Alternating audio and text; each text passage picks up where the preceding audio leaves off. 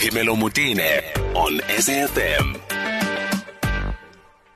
So as you know, on every Friday we have RJ Benjamin for a feature where we go behind the music. And this time around we're looking at the music of Jonathan Butler. Good afternoon, RJ. Good afternoon. Interesting choice. Yeah, I think the choice really popped up because It's his birthday this month, wasn't it? It was his birthday on the 9th of October. I can't actually believe, was he 58? Yeah. I just saw that, I thought, it's crazy really? Because he was a child star. Yes. And he always comes back to South Africa to visit, always. He's often here. And I saw him all over social media. Ernie Smith and him are good friends, Yes. so I saw he was.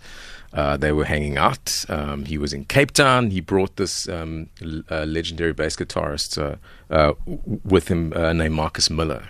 Something very accessible about Jonathan Butler. As you said, Oh, you know, he's yes. always here. And he's gone, but he's never quite gone. He's that of those really, truly South African artists. I sometimes feel like South Africans take his superstardom almost for granted. And maybe it's because he's still so close to home. Yep. And yet he isn't. You know, he doesn't live in South Africa. Yeah. He hasn't for a very long time. Yeah.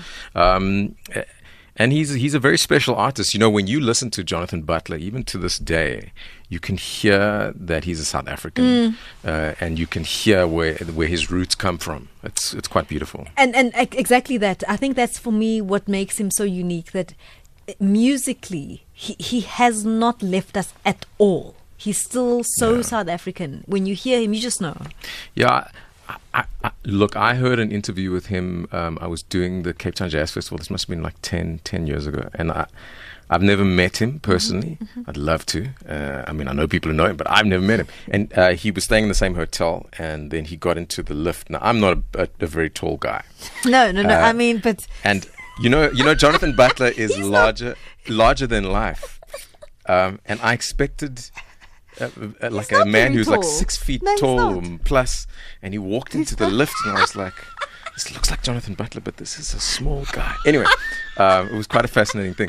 But in this interview, he basically said that he feels it's part of his he's obliged. It's part of his mission really to educate his listeners in the world about the beauty of South African music. And I think that's why it consistently and continuously seeps through all of his music. Yeah. He picked up the guitar quite early in life. I mean, as a boy growing up in Cape Town. Yeah. I mean, look, he was born to be what he became. That said, when you go to Cape Town, my wife, he grew up in Athlone. Yeah. My wife grew up in Strandfontein. Okay. And I think what I've understood from my wife, and in particular the colored community, music is just so, it's in their veins. It's like it's a lifestyle. It's part of... It really is. Everybody in Cape Town can sing, and pretty much everybody can play an instrument. Look, I think he definitely stood out. He became Cape Town's... I'd say young Michael Jackson or young Stevie Wonder. He was that guy, you know. He had his first single was a song called Please Stay, which was a cover by the group called The Drifters.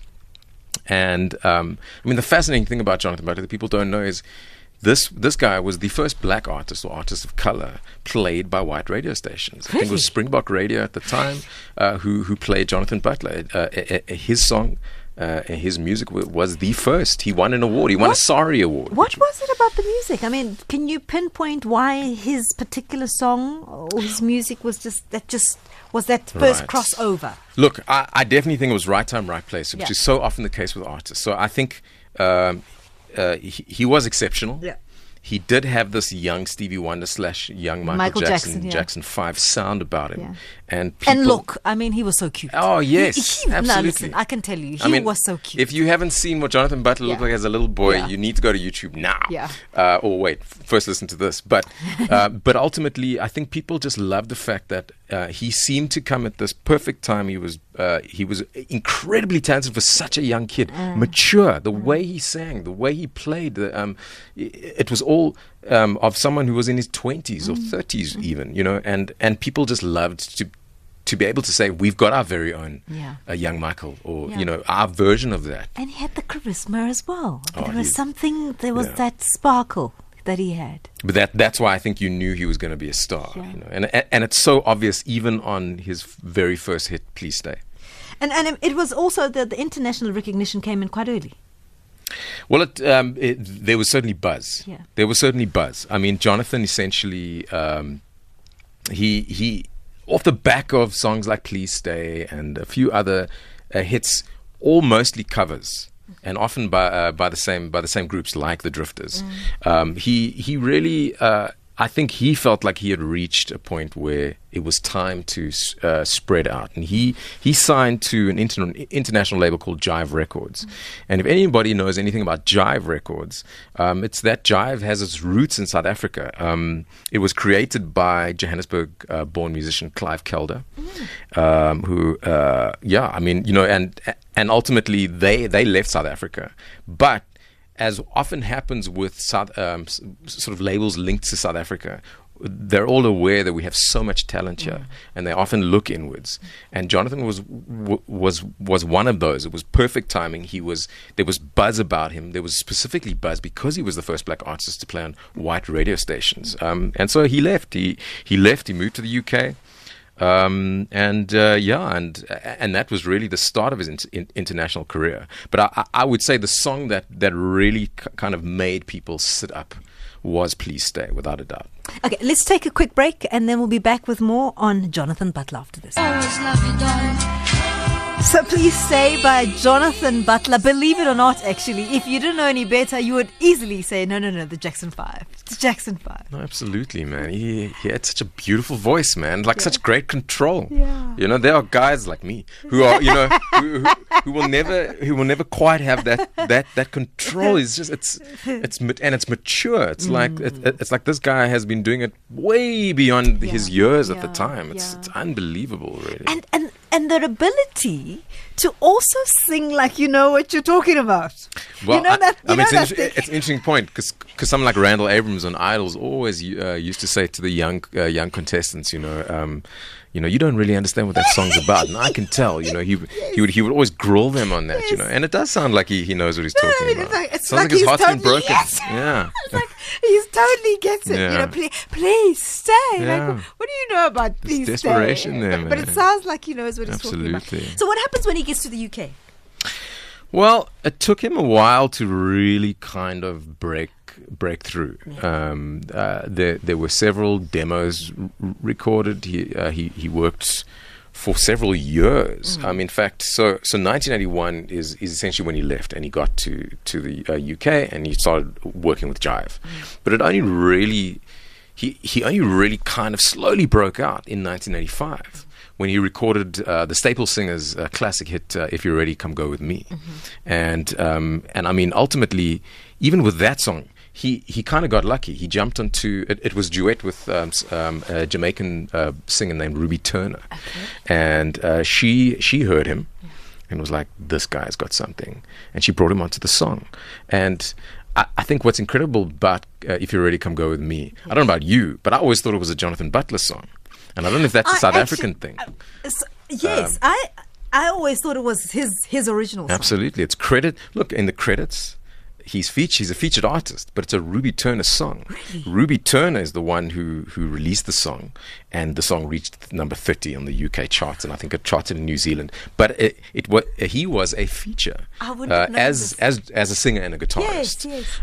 But what's remarkable, amazing about situations like that, I'll loosely speak about me. Yes. I recorded the song called Change the World, and Yes. I often speak about it. I was a featured artist, and for some reason, I got kind of lucky in the sense that a lot of people, when they talk about the song, they just say, "R.J. Benjamin, Change the World." How It's does not that my happen? song. What makes that happen? I don't know. Maybe it's the presence of that artist is just stronger within the song, and I always felt that way about Jonathan Butler on Yes. "Come Go With Me." Yes. I hear it as a Jonathan Butler song. I mean, I'm going to sit here and I want to argue with you and say, no, it is his song. I think Which it is is. not. I mean, but I wonder how they made Ruby Turner feel. I don't know. But ultimately, the song's credited to her. But in reality, it was his first international breakout song. Big song. It was a big song. Okay, let's play it. Life Happens with Phemelo Motene on SAFM, leading the conversation. So thanks so much for staying with us. We're looking behind the music, and I'm in conversation with RJ Benjamin, and today we're looking at Jonathan Butler. And that song that we were arguing about, RJ, that no, it is Jonathan Butler's song. Which is not come play with me. Come go with me. Come go with me, yeah, yes. Yeah. So, I mean, and you discovered this when? That it was not his song? Well, no, I mean, obviously I did a bit of research. It's pretty easy. Did you kind of like do a double take? I did a complete double take because I think initially it was just that, we all do it. I typed in Jonathan Butler, Come Go With Me on YouTube. And it didn't quite, it didn't pop up. Yes. So then I was like, that's weird. Wasn't there a female singer who sang with him on the song? And then I googled it. Oh, it's Ruby Turner. Okay, and then I went back to YouTube. It's Ruby Turner. It's just I was taken aback. It's quite fascinating. And so that must have. I mean, that was a lovely surprise for a career. Oh, absolutely. Sometimes you need that little foot in the door, and for him, it was a blessing in disguise. 2 years later, he would ultimately write what became, I think, the classic Jonathan Butler song, Lies, which all of us in South Africa at the time, I mean, I would have been, 8 years old. A lot of young South Africans, even to this day, still try and emulate that song. It earned him a Grammy nomination. This was also a far more mature Jonathan Butler. That song in a weird way actually brought Come Go With Me to a broader market of South Africans. And often that happens. So even though "Come Go With Me" was a song that came out 2 years prior, when "Lies" broke out, became a Billboard hit. It got nominated for a Grammy Award. It basically gave him international stardom worldwide. It opened up his entire back catalogue to the world. And suddenly people were like, wow, this Jonathan Butler guy's been around. He's been around. Doing stuff. Absolutely. And the song, I think, what is so important about Lies is because up to this point, especially internationally, Jonathan, people knew he played a bit of guitar, but no one really knew what kind of guitarist he is. And if you've watched Jonathan Butler play, you know that this is a wonderful guitarist, a beautiful guitarist who's influenced a lot of South African guitarists, most notably Ernie Smith, but many others. And what's beautiful about Lies is it's a commercial hit, no doubt about it. But he showcases his guitar skills.